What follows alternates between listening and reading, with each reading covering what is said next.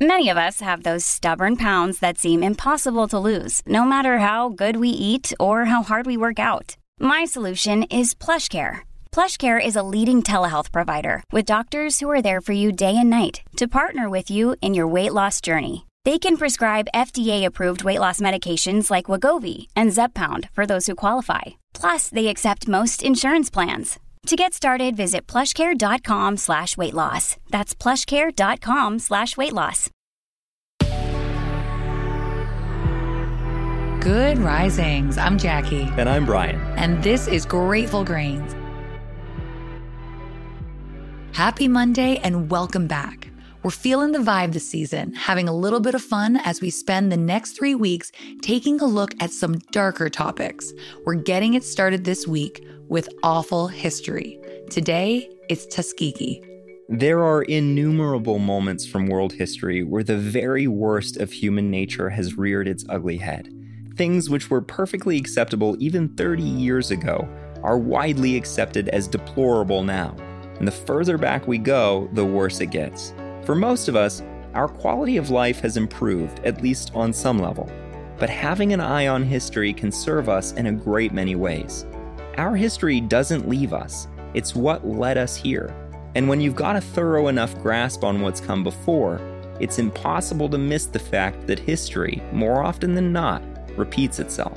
Susan M. Reverby is the professor in the History of Ideas and professor of Women's and Gender Studies at Wellesley College and historian of American women, medicine, and nursing.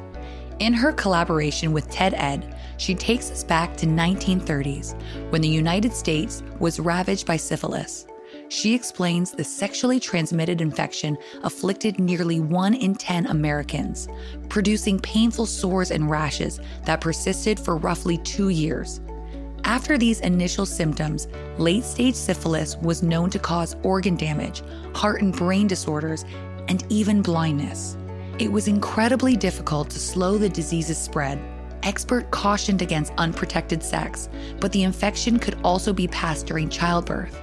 Worse still, existing treatments like mercury and bismuth were considered unreliable at best and potentially harmful at worst. Today, these heavy metals are classified as toxic, but at the time, doctors were still uncovering their dangerous side effects. She goes on to share that amidst the uncertainty, healthcare professionals had 2 key questions. Did late-stage syphilis warrant the risk of existing treatments? And did the infected individual's race change how the disease progressed? Many physicians were convinced syphilis affected the neurological systems of white patients and the cardiovascular systems of black patients. There was little evidence for this theory, but the U.S. Public Health Service was determined to investigate further. So, in 1932, they launched a massive experiment in Tuskegee, Alabama. The town had already possessed a small hospital, and the area was home to a large population of potential participants. The PHS collaborated with local doctors and nurses to recruit roughly 400 black men, presumed to have non-contagious, late-stage syphilis, as well as 200 non-syphilitic black men for their control group. But their recruitment plans centered on a lie. While the researchers planned to observe how syphilis would progress with minimal treatment, participants were told they would receive free drugs and care for their condition. Reverby continues by explaining, at first, researchers gave the men existing treatments, but these were soon replaced with placebos. Under the false pretense of providing a special remedy, researchers performed painful and invasive spinal taps to investigate the disease's neurological consequences. When patients died, the PHS would swoop in to study the body by funding funerals in exchange for autopsies. In their published studies, they listed the men as volunteers to obscure the circumstances under which they'd been recruited. Outside Alabama, syphilis treatment was advancing. A decade after the study began, clinical trials confirmed that penicillin effectively cured the disease in its early stages. But in Tuskegee, researchers were determined to keep pursuing what they'd considered vital research.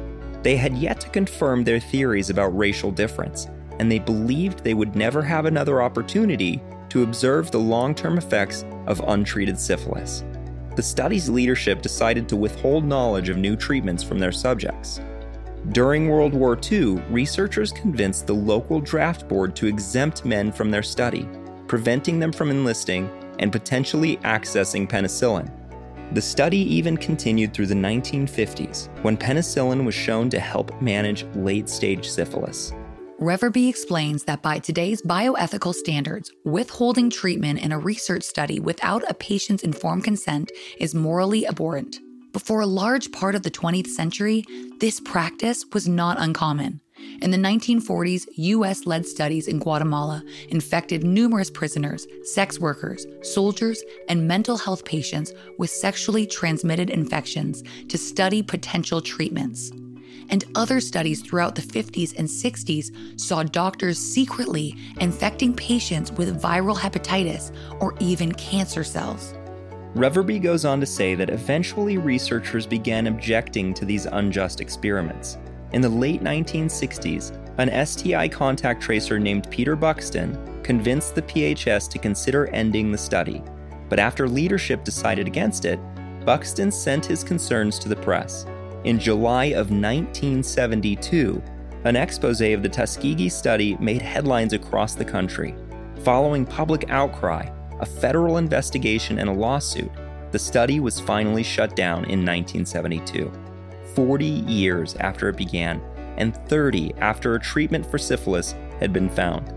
Obviously, no evidence of any racial difference was discovered. When the study ended, only 74 of the original 600 men were alive. 40 of their wives and 19 of their children had contracted syphilis, presumably from their husbands and fathers.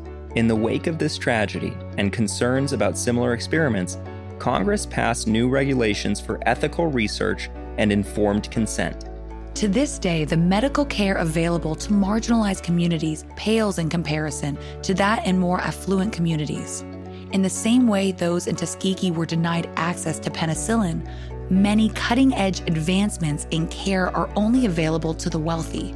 And we're still a far cry away from achieving transparency in research.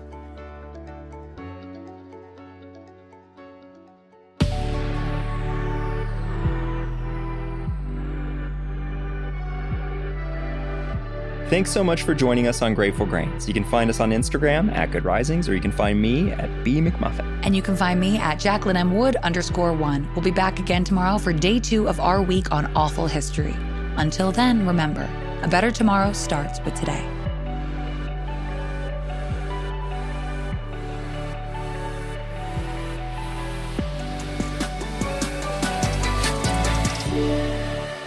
Good Risings is presented by Cavalry Audio.